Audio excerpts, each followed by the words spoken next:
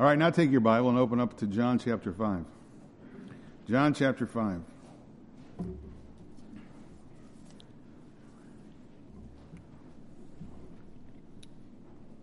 Verse 24. And God's word says, "Truly, truly, I say to you, he who hears my word and believes in him who sent me has eternal life, and does not come into judgment, but has passed out of death into life.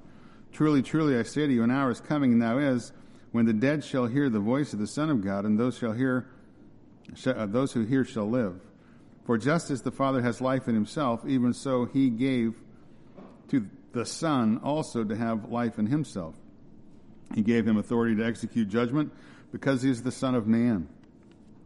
Do not marvel at this, for an hour is coming in which all who are in the tomb shall hear his voice, and shall come forth, those who did good things to a resurrection of life, and those who committed evil deeds to a resurrection of judgment." And I'll stop right there. So we come back here this morning to this portion of Scripture here in the Gospel of John, and we continue to look at one of the most magnificent, profound portions of Scripture anywhere in the text of the New Testament, but most certainly here in the book of John. It's a lengthy discourse. Again, it starts up in verse 17, goes all the way down to verse 47, where Jesus from his own mouth is declaring his deity. Jesus unequivocally claimed equality with God. And that's either a true statement or it's a false statement. There's no in between. It's a dramatically bold claim that's either true or false, and everyone has to make a decision. You can't remain neutral when it comes to the person of Jesus Christ. And we talked about that a lot last time. That the most important question that you or anyone else could ever answer is, who do you think Jesus is? And the answer to that question has profound effects on the way that you live your life, and a profound effects on what on your eternal destiny. That determines your eternal destiny. Now, in the context of here, the sermon, really, if you will, that Jesus is giving, what he is saying here really is an interpretation of the healing of the impotent man, the man that was laying there by the pool of Bethesda. You remember that man was 38 years unable to walk, unable to be healed by his own power, until the merciful Christ comes by and heals him in a moment, completely and instantaneously. And as a result of that healing, Jesus tells that man to take up his bed and begin to walk. This man who was made well does that very thing, and he was carrying his bed when some of the Jewish religious leaders saw him and confronted him that he was breaking their Sabbath law. Again, in the context of the story, there's no concern for the man. There's no rejoicing over his lifelong ailment being taken care of. Only anger because he is breaking one of their rules. Now, the man has no idea who's healed him. Or who has commanded him to take up his pallet and walk. Jesus comes and he finds this man in the temple and tells him to sin no more in order that nothing worse befall him. So instead of thanking the Lord Jesus for his healing, instead of demonstrating gratitude, this man in actuality turns Jesus over to those who hate him, those who are trying to persecute him, the Jewish religious leaders. Verse 15 says, "The man went away and told the Jews that it was Jesus who had made him well." Verse 16, "For this reason the Jews were persecuting Jesus, because he was doing these things on the Sabbath." Now, we saw last time in our study that Jesus vindicates himself in verses 17 to 23, because again, from his own mouth comes the reality of who he is. Why he is indeed not guilty of breaking the Sabbath, and he wasn't breaking God's Sabbath anyway, but he was breaking their rules. But he's trying to tell them why he's not guilty of breaking the Sabbath, and the reason is because he gives forth 6 affirmations that proves that he is none other than God come in the flesh. Now again, remember the Jewish religious leaders, they hate Jesus. They see him as an apostate, an outcast, someone who's possessed by demons. They see him as someone who's insane, someone who's a bastard child, someone who's illegitimate. They claim that he does what he does in his miraculous healings by the power of hell itself. And again, they hate him, they persecute him, and they consider him the utmost blasphemer. And what Jesus does is he just keeps pressing forward the issue. Instead of recoiling in horror that perhaps he was misunderstood, that he was a man who's claiming to be God, he double downs on the issue and says, "No, I am God." He repeatedly declares with no uncertain terms the reality of the fact that he is God come in the flesh. Not just a religious leader. Not a good moral man, not a teacher, not a philosopher. God incarnate. And repeatedly he makes himself equal to God. And again, that claim is either true or it's false. There's no middle ground with a statement like that. Again, if the statement is false, then you can forget him safely, because either he's a blasphemer, someone who's tremendously wicked, or he's crazy. He's insane. However, if the statement is true, as he claimed it to be, then you must yield your life to him, you must fall down before him, and you must worship him. Serve him faithfully, because again, your life and your eternal destiny depends upon your relationship to him. Now, in the text that I just read this morning, there's a lot. And there's no way possible we can get through all of it in one morning. There's just absolute profound truths that Jesus just keeps piling on top of each other. Profound truths as he speaks to the reality of the fact that he is God come as a man. Now, by way of review, I'm just going to give you the headings because, again, it was pretty intense last week and all this stuff. I'm just going to give you the headings, 6 statements, and you can go back and read it on your own at some point or listen to last week's sermon if you happen to miss it. But 6 statement of facts that Jesus makes concerning that he is equal with God. He claimed that he was equal with God in person and nature. Remember that, person and nature, verses 17 and 18. Jesus claimed that he was equal with God in his works. Again, verse 17 and verse 19. He was equal to God in love, verse 20. Equal to God in his power and sovereignty, verse 21. Equal to God in judgment, verse 22. Therefore, because all those things are true, Jesus claimed that he was equal to God in honor and worship. Verse 23, he who does not honor the Son does not honor the Father who sent him. Now in our text before us this morning, Jesus continues to make these kind of amazing claims. That again, he's God come in the flesh. And then he makes the claim that there are only 2 categories of people in the world. Those who have eternal life that he gives and those who are spiritually dead who are under divine judgment. That's verse 24. And then he declares that every person who has ever lived on the planet is going to experience resurrection. Every person on the planet, when their physical bodies cease to work, or those whose bodies have already ceased to work, one day are going to be raised from the dead, literally, physically, both the godly and the ungodly. And Jesus says there's going to be a resurrection of life, and there's going to be a resurrection of judgment. And then Jesus claims that he has the power not to only to impart spiritual life to a dead sinner, but he has that very power to raise everybody up. That's what he says. Now that's a pretty bold claim to make if you don't have that kind of power or ability. He makes that claim. Again, he says that everyone who's ever lived throughout all of human history, he himself has the power to raise them up, and he himself has the power to judge them for all eternity. So again, these are mind-boggling claims, profound claims, astonishing claims. Again, if untrue, then Jesus is at the very best insane, perhaps demonically evil, perhaps, or however, if his claims are true, then every man, every woman would do well to bow their knee before him in repentance and call out to him for mercy before it's too late. Because the truth is, listen, 1 out of 1 people die. The world is absolutely in panic over this virus because they fear death. When the reality is 1 out of 1 people die, and that statistic has not changed before COVID, it will not change after COVID. It is a reality of life in a fallen world. Death is a reality. It'll come for each one of us unless the Lord should come and take us by way of the rapture. Therefore, every person needs to be concerned and prepared for what lies in front of them, what lies in front of all of us. And again, the issues with these facts and claims that Jesus is making is, are they true? Well, that's the issue. The claims that Jesus is making is, are they true? Not do you believe they're true, but are his claims true? Is he who he claims to be? And if so, you better make sure that you're right with God through this person of Jesus Christ before it's too late. Because if Jesus has the power to impart eternal life, he has the power also to judge all people and the power to raise all of the dead. If he has that power, you better make sure that you're right with God through the person of the Lord Jesus Christ and come to him by faith alone, because again, death's coming for every one of us. Doesn't matter if it's coming by COVID, doesn't matter if it's coming by cancer or a car or a truck or whatever, heart attack. Life in a fallen world, 1 out of 1 people face death, and we better be ready for it. Now again, the scripture this morning is just an amazing amount of truth, profound. It's a great message. It's a lengthy presentation. We're only going to get part way through it, a lengthy presentation of the deity of Christ. And again, in the context, we understand the Jewish religious leaders have completely rejected him.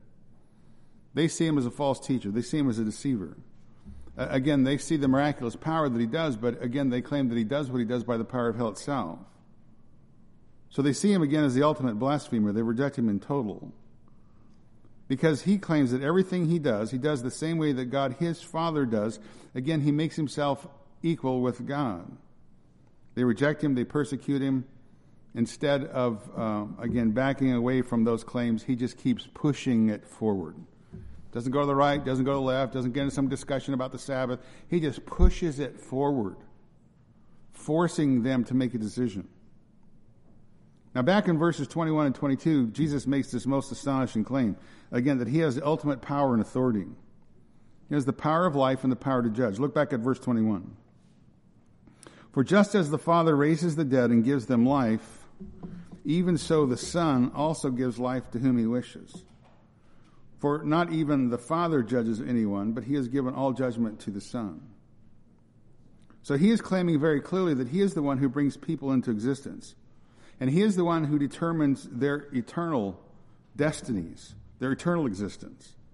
Again, he is claiming to be God of very God. He is claiming that he has the ultimate power to give life.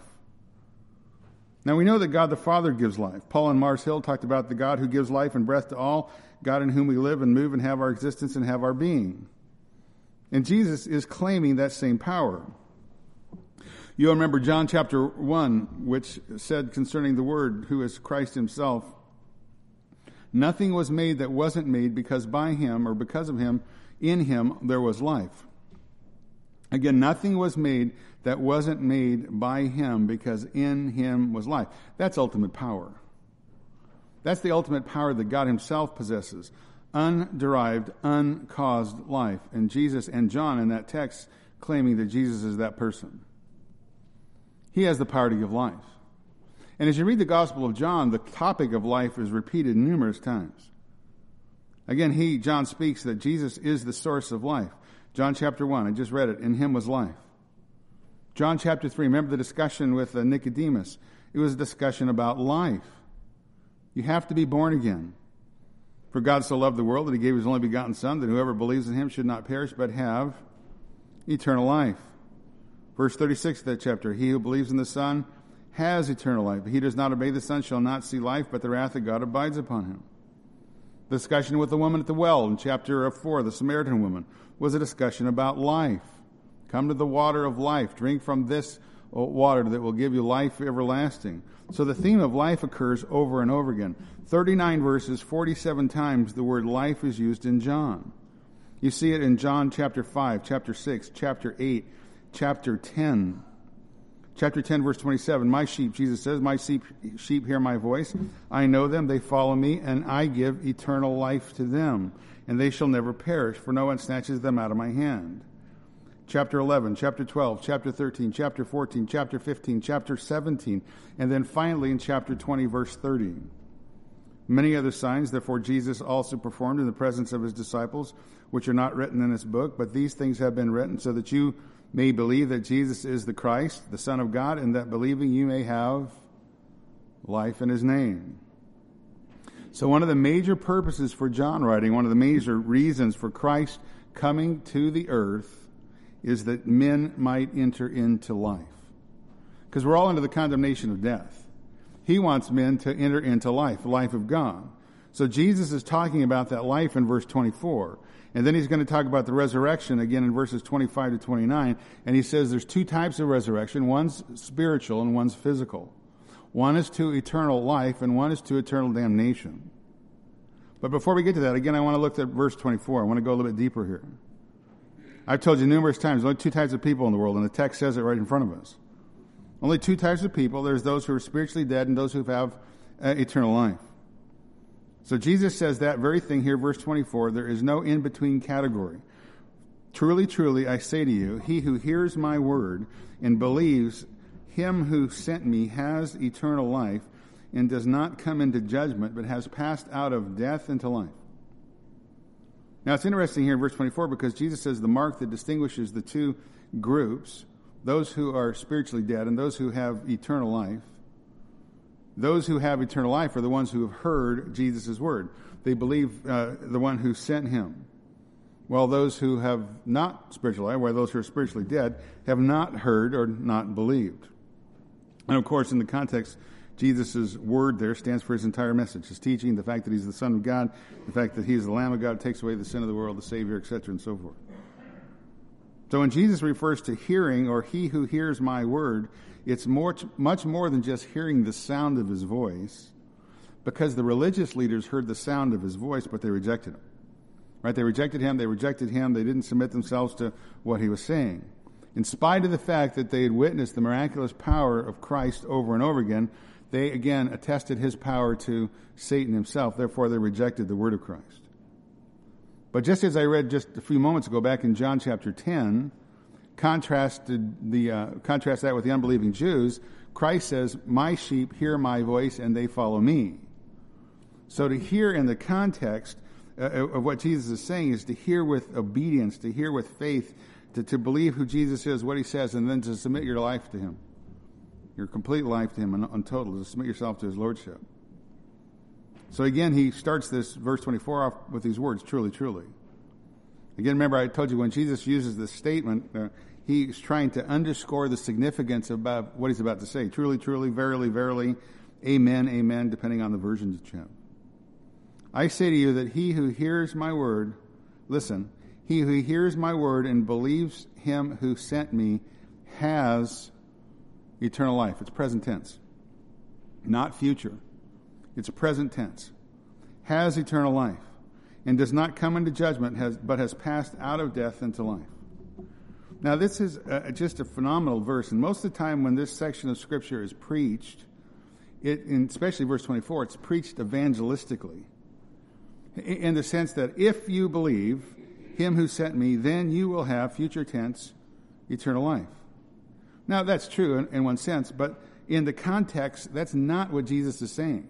In the context, he's not saying that a person must first hear the word of Christ and believe, and then as a result of his believing, come into the possession of eternal life. That's not what he's saying in the context.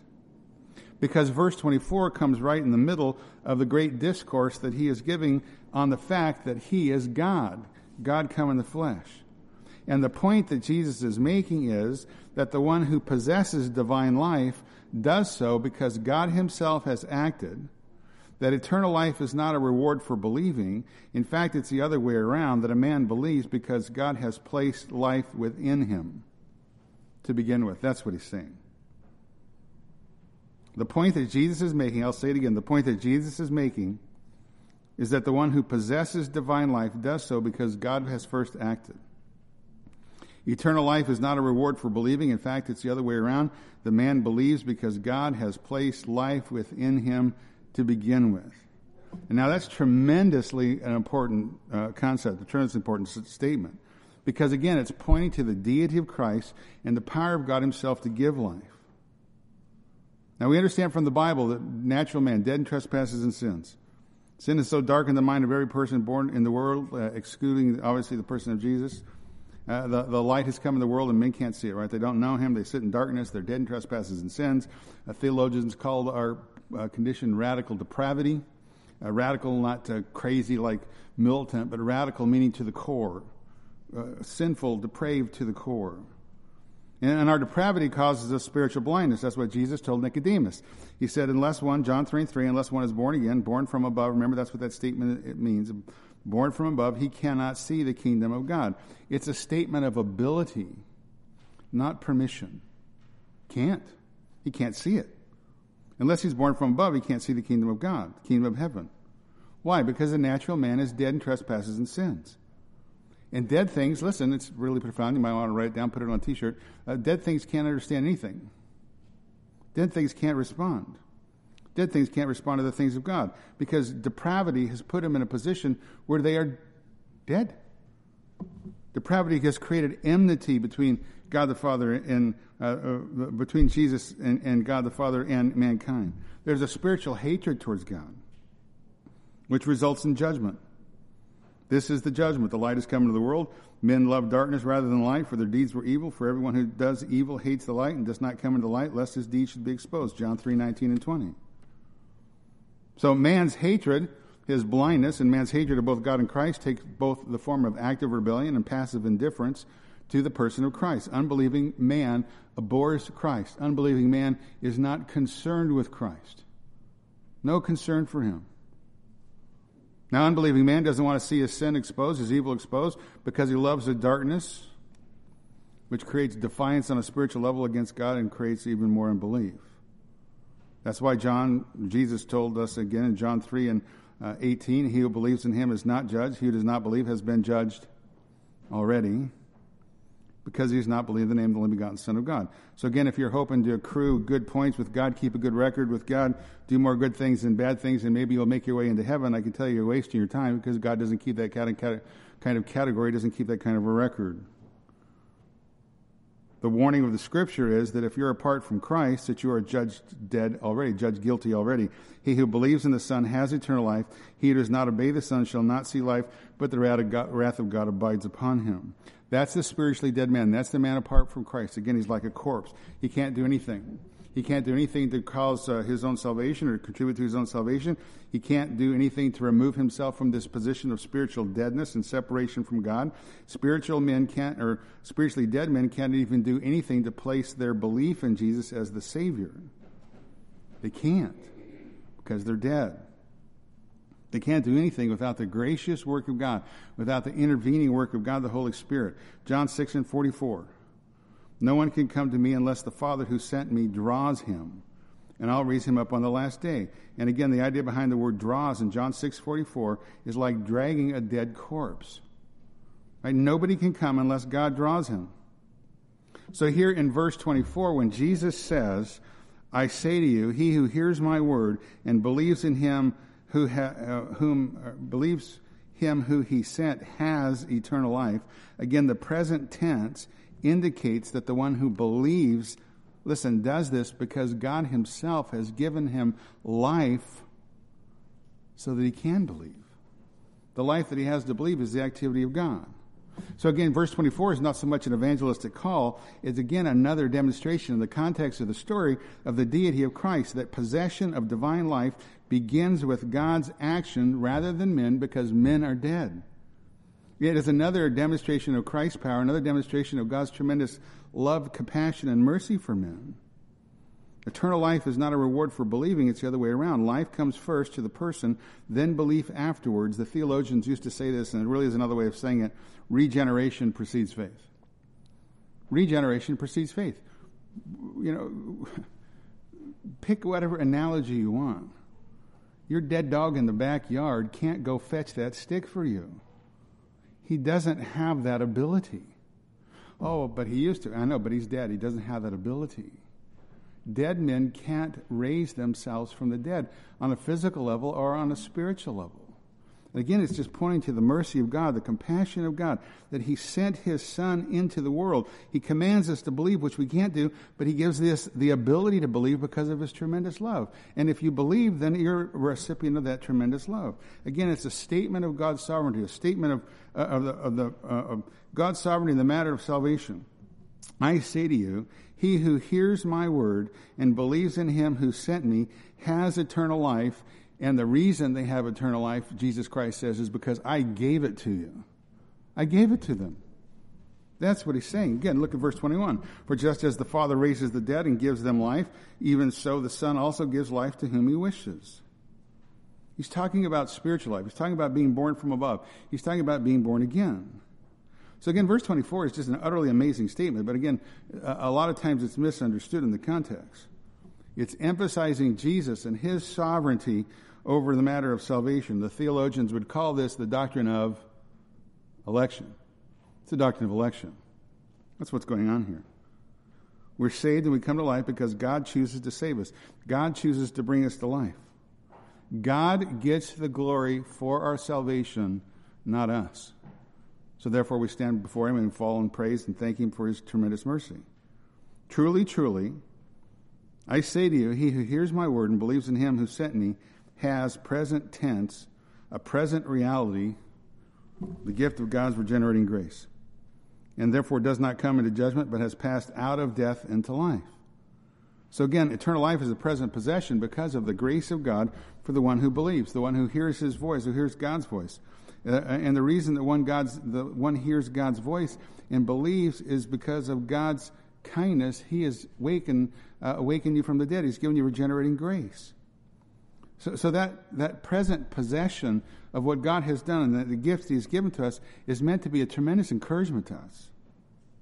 A tremendous encouragement, a great point of assurance. Because he who believes has eternal life. Therefore, he does not come under judgment. Romans 8, we're familiar with it. There is now therefore no condemnation for those who are in Christ Jesus. So again, the person who's regenerated is regenerated by God's kindness. He's moved from the realm of spiritual death to spiritual life. And again, this is what God has done. God has given this gift through Christ to those whom He awakens from the dead, as eternal life, again, is a gift of God. But eternal life is eternal life. It's not temporary life. What does that mean? It means it's a gift that can never be lost. It's a gift that can never be lost. Did I tell you already this is a point of encouragement? A point of assurance? James Boyce, good statement. He says, if eternal life can be lost, then it's not eternal. Pretty simple. If eternal life can be lost, then it's not eternal. If it can be taken from us, it's not eternal. If we can renounce it so that it is no longer belongs to us, it's not eternal. Is God changeable? Question mark. Certainly not. Then His gifts cannot be withdrawn. The Bible says the gifts in His call are irrevocable. Romans 11, verse 29, a great statement. Eternal life is eternal. So again, God wants those who believe upon Christ to have assurance that there, again, is therefore no condemnation for those who are in Christ Jesus. He who hears my word and believes in Him who sent me has eternal life, does not come into judgment, but has passed out of death into life. And the life that he's talking about there is eternal life. Now, the assurance of our salvation is not based on our feeling. It's based on fact. It's based on what God says. It's based on the Word of God. It's based on the promise of Christ. That those who believe have eternal life. And they will never face His judgment. Because He is the one who's given to them that life. And again, that underscores the entire discussion here. And he underscores the entire discussion by saying, truly, truly. Listen up, sit in your chair, sit upright, all right? Stop slouching. Listen what I'm saying. Truly, truly. This is reality. And that's why he says what he does. This is the Word of God. One commentator had this illustration. He said, a man once came to the famous evangelist D.L. Moody and said that he was worried because he didn't feel safe. Moody asked him, was Noah safe in the issue of his salvation? Was Noah safe in the ark? Certainly he was, the man replied. Well, what made him safe? His feeling or the ark?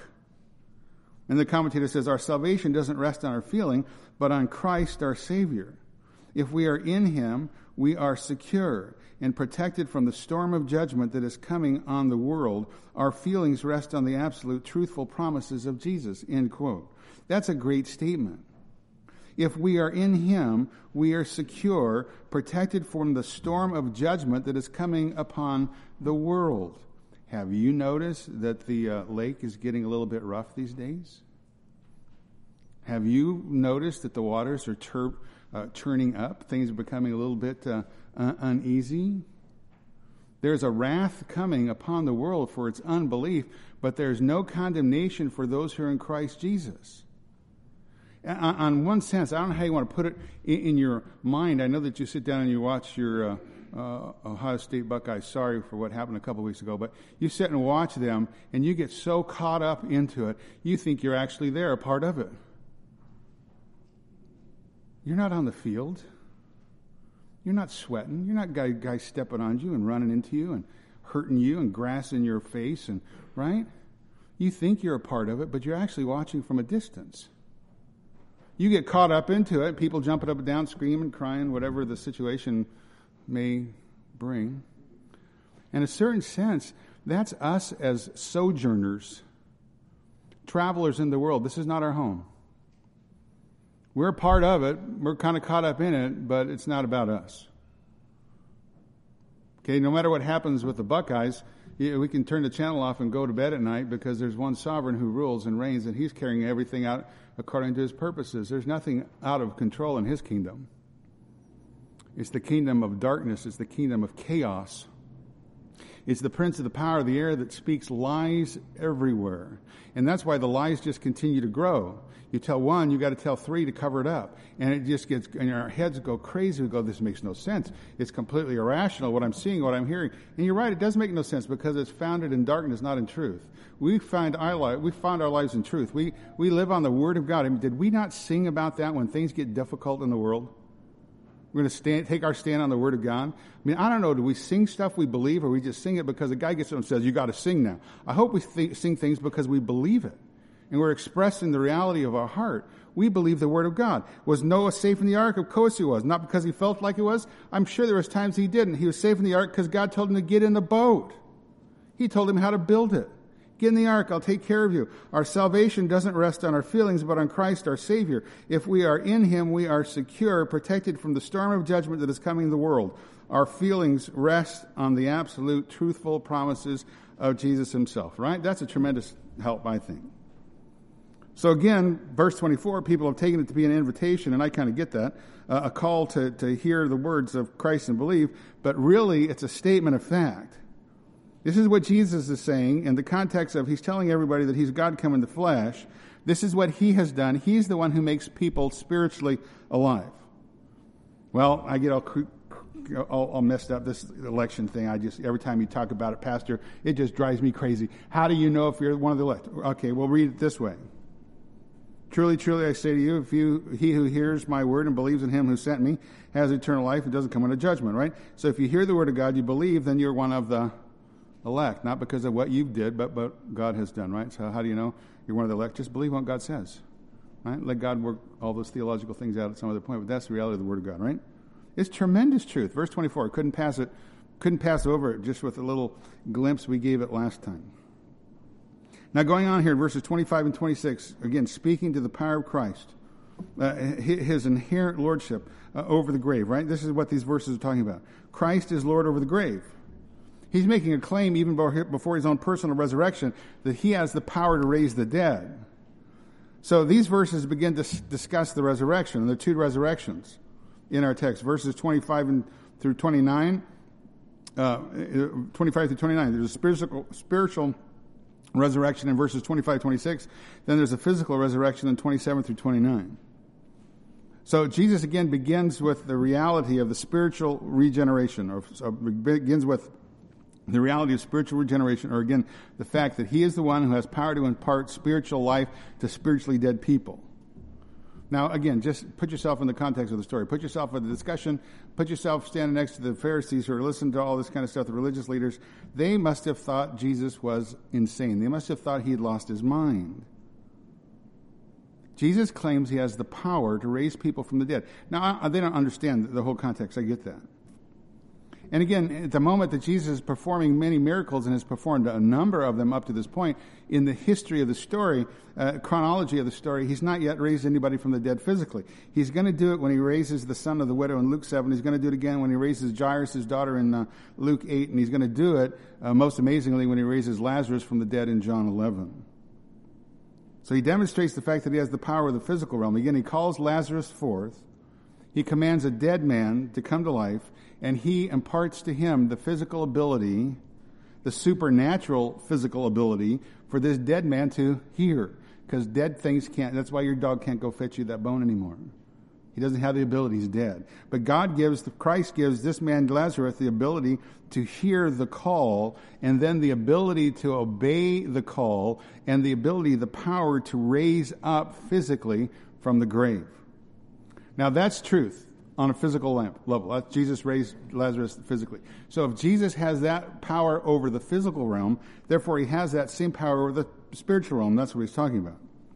He's speaking about His power to raise up those who are spiritually dead, to see that they receive eternal life, that they come from death to life, that they come from the spiritual dead realm to the spiritual life realm, to the realm of eternal life.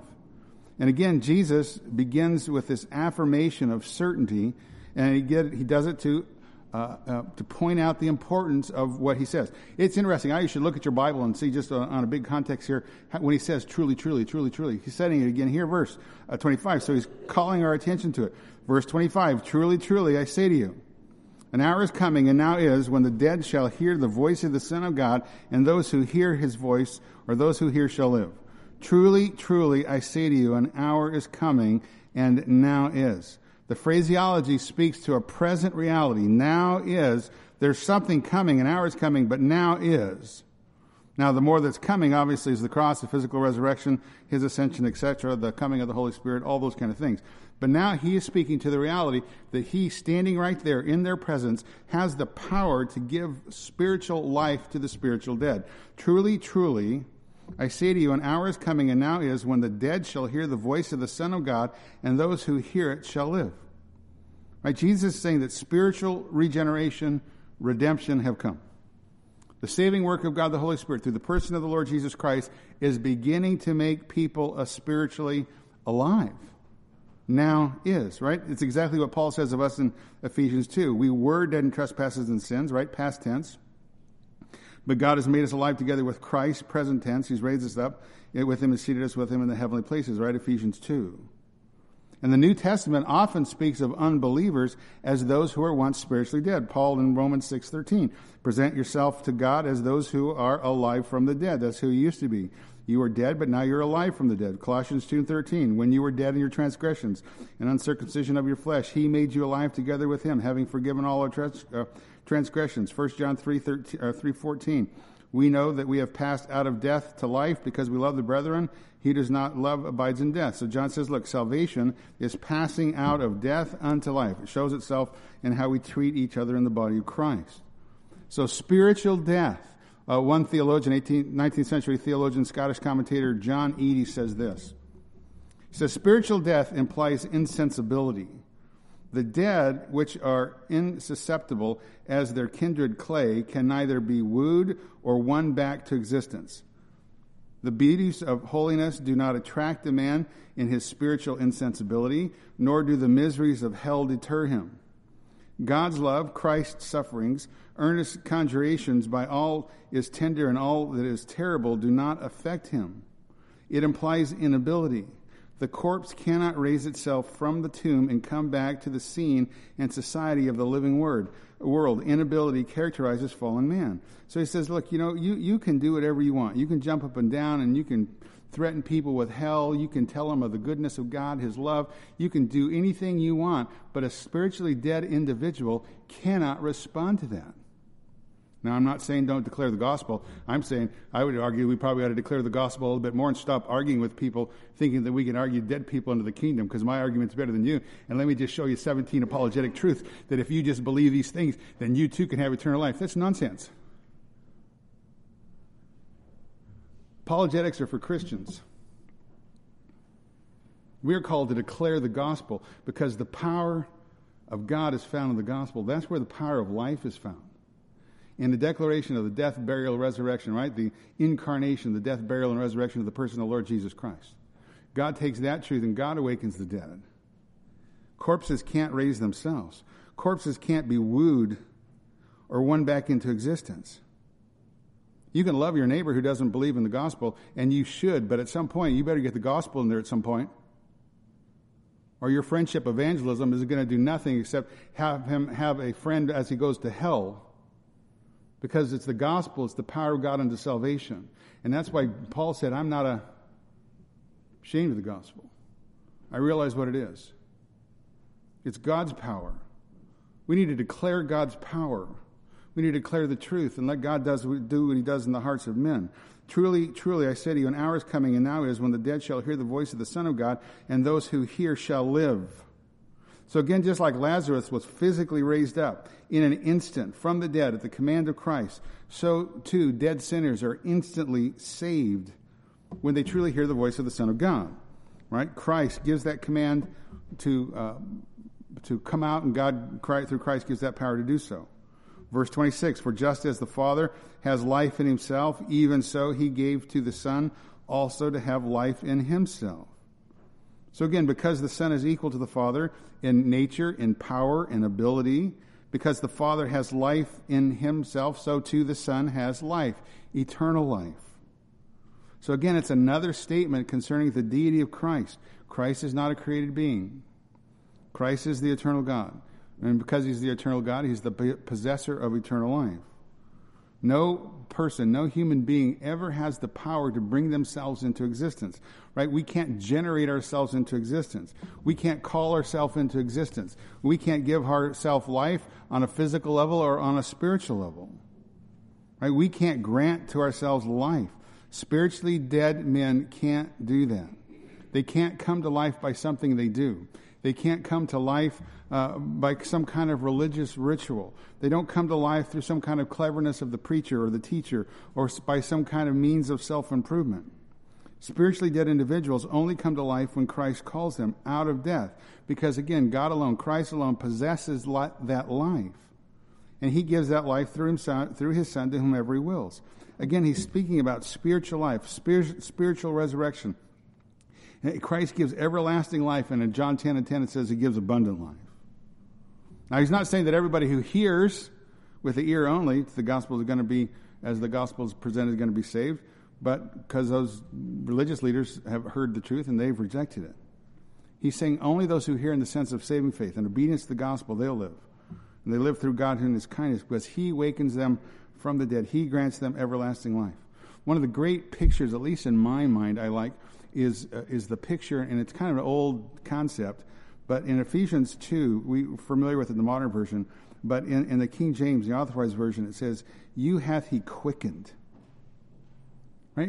Before we had the technology we have and how life comes together, and so the old people used to talk about life coming together as a quickening, right? It just somehow comes, and that's a tremendous picture because that's what it is. It's God quickening the dead, God bringing life when there was no life. So again, these verses before us, Jesus is just saying, look, there's two kinds of people in the world. Those who are spiritually dead, those who are spiritually alive, right? Those who are spiritually alive, they have eternal life. And the only reason they have eternal life is that he is the one who's granted that life to them. He is the only one who's powerful enough to impart life to those who are dead spiritually. Truly, truly, I say to you, an hour is coming, and now is, when the dead shall hear the voice of the Son of God, and those who hear shall live. Again, it's spiritual regeneration.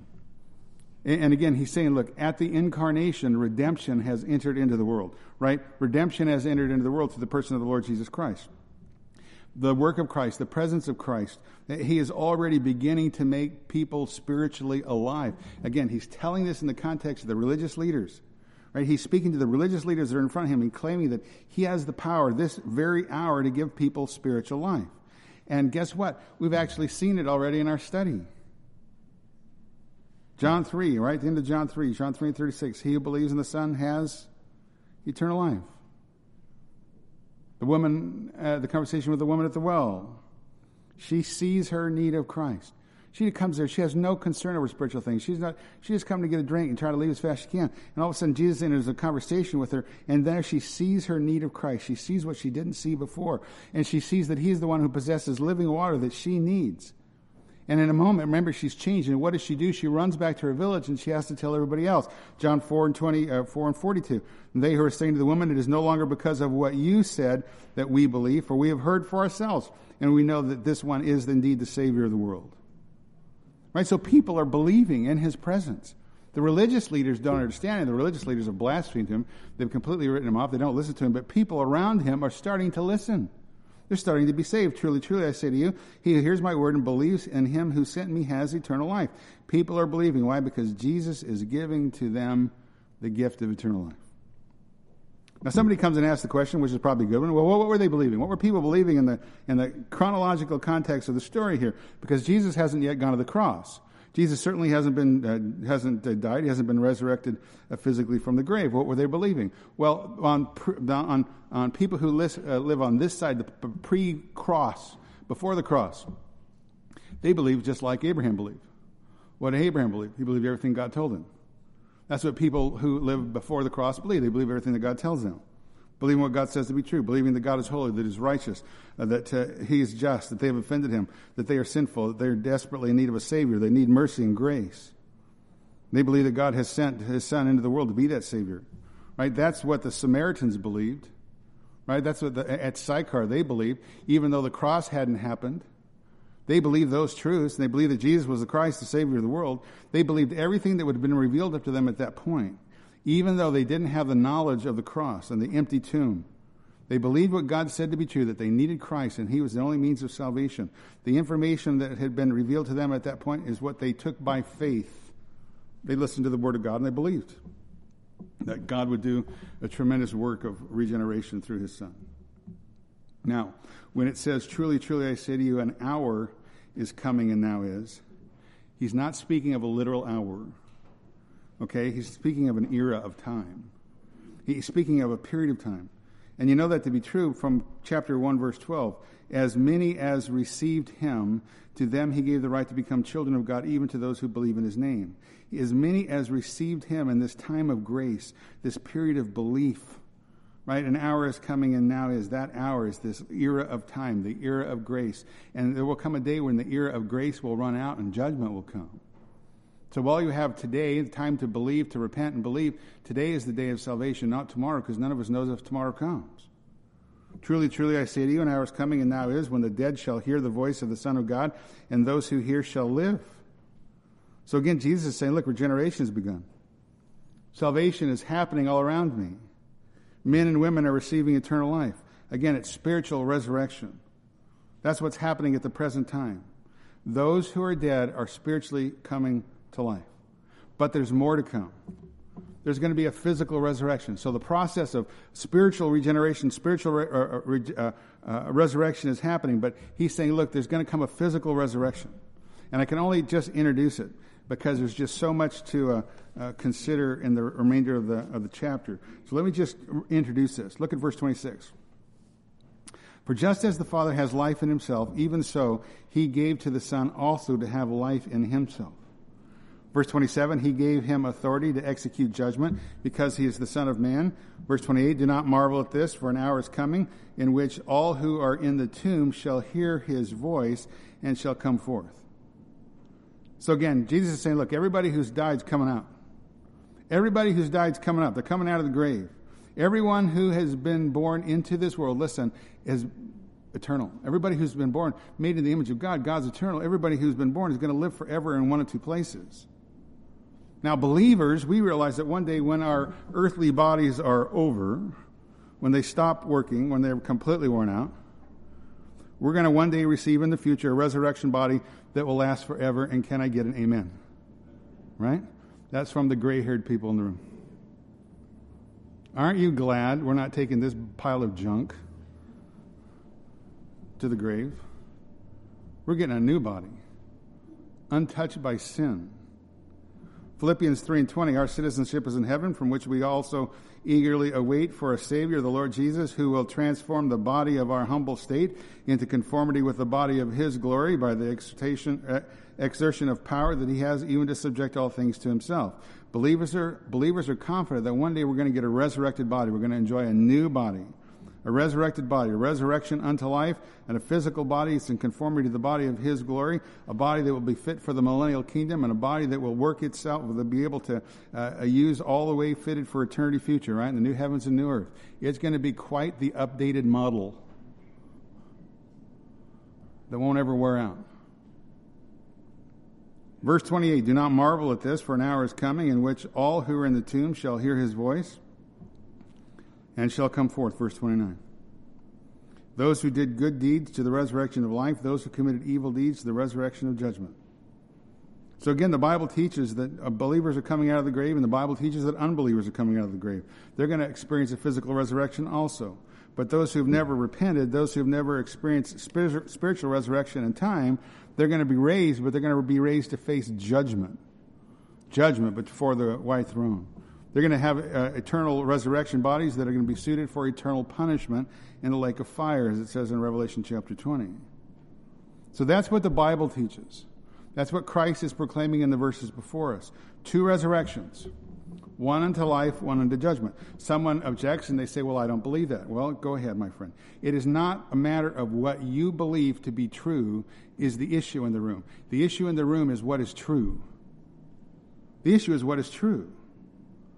And the choice that every person has to make is either to humble themselves, believe what God says to be true, The same God who sent his Son, the Lord Jesus Christ, into the world because of his tremendous love for mankind, to stand in mankind's place, to be our Savior, to be your Redeemer, to be your sin bearer, so that men might come out of eternal punishment, that men might come out of the position of being under eternal condemnation.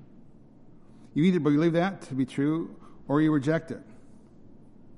You say, my wisdom is better than God's wisdom. I'm much smarter than the sovereign of the universe, and I'm going to tell you what reality is, and I'm not going to believe any of that nonsense. So you reject God's word, you reject the Savior, you reject mercy, you reject kindness and grace, you reject God's love, and then you take your chances as you face God in judgment. That's reality. That is the same reality as the fact of 1 out of 1 people die. That is reality. Why? Because God's word is true, and God's word tells us that. God has promised that there's going to be a resurrection of life and there's going to be a resurrection of judgment. And for those who have rejected God's mercy through the person of the Lord Jesus Christ, nothing remains, it says in the book of Hebrews, except a terrifying expectation of judgment.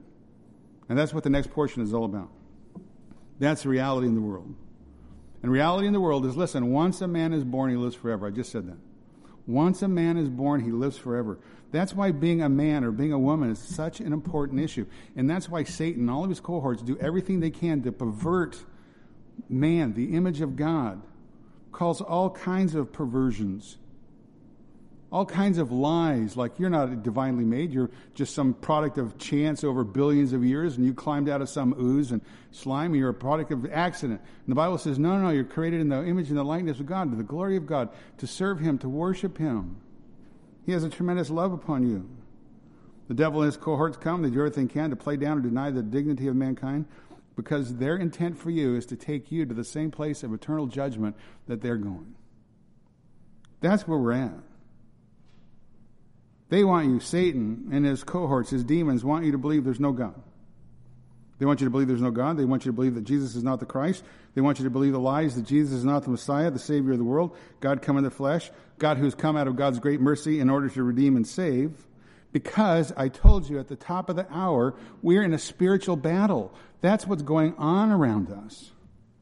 There's a war going on for men's hearts and souls, whether or not you realize it. And mankind's only defense is the Word of God. What God has to say on the issue, what God says to be true. And it's the Word of God that takes us to the person of the Lord Jesus Christ, who again is mankind's only hope. We have no hope apart from him. So again, stop putting your confidence in politicians and the political process. There's not a one of them who are telling you repent. Have you heard a one of them tell you to repent and trust Jesus Christ? I haven't heard a single one of them. I don't care what level of government. I haven't heard one of them stand up and proclaim that truth. And I'm proclaiming that truth to you, that without Jesus Christ, mankind has no hope. And politics and evil men have got us into the position we're at because they have rejected God's word. And to double down and think anybody's going to save us from that group of people is nonsense. They need to repent. They need to come to a knowledge of the truth for their own eternal soul. You can have power and time, but ultimately, my friends, you don't have eternal power. There's only one who has eternal power, and he said he's not going to share his glory with another. The sovereign King of Kings is going to come back and set everything right, and there is no justice in this world until the just one comes and restores order. Our only defense in the meantime is to turn to God, to the Word of God. Trust him. Trust Jesus Christ. Trust the one who's in his kindness has revealed these truths to us, to take us to his Son, because he is indeed who he claimed to be. God come in the flesh. He desires to see men saved and come to a knowledge of the truth. But judgment's coming. Verse 27 says, he, God the Father, gave him, God the Son, authority to execute judgment because he is the Son of Man. Now, the Son of Man is a favorite Old Testament designation of Christ. Goes back to Daniel chapter 7. Again, it just talks to the fact that he's God. He is God come in the flesh, the one who has glory and dominion and a kingdom, and all the peoples are going to bow down before him. That's who Jesus Christ is. Jesus Christ will bring ultimate judgment upon all of mankind. Now again, Christ says, look, I have the power to raise the dead. People who believe will repent and come to eternal life. Those who don't will face me in judgment. They'll face me in judgment. 2 resurrections. The question of the hour was the same question I asked last week. Who do you think Jesus is? What are you going to do with him? Because everybody has to deal with the person of Jesus Christ. Second question is, are you ready to face death? We're all worried about Wednesday. What happens on Wednesday? How about what happens this afternoon? How many of you think you're going to get in your car, drive home, and everything's going to be fine? Might be. Might not be. Most people don't plan on getting in accidents. I'm going to get in my car and have a purpose on the way home and make sure I kill myself and everybody with me. Nobody plans those kind of things. But we think crazy. We presume upon God that we have more time than we may have. And again, for those of you who are listening to me either in the room or listening to me on the live stream who've heard over and over again that you need to repent and place your faith in the Savior, and you don't do that, you'll bear the punishment of your own rejection of God because that's a decision you made. You rejected the truth. You rejected mercy. Certainty of death, certainty of judgment. You're going to have to deal with the person of Jesus Christ. All of us do. For those of us who have repented because of the mercy and the grace, the kindness of God, He's regenerated us, we bow before Him in humble praise and thank Him. We love Him, we adore Him, and we can't wait to tell other people about Him because we know He's the only answer to mankind's problems. Amen? Our Father and our God, it's all about You. It's tremendous, tremendous truth, all about Your Son, the Lord Jesus Christ. We know that Your Word promises that there's life for those who repent, eternal judgment for those who fail to fall down before the Lord Jesus Christ. Help us to be wise. Help us to be compassionate. Help us to be truthful. Help us to be a help to those around us who are caught up in Satan's lies. Help us to maintain our fidelity to Your Word, to Your truth, and find our hope in Your Word and in Christ. We pray these things in Jesus' name. Amen.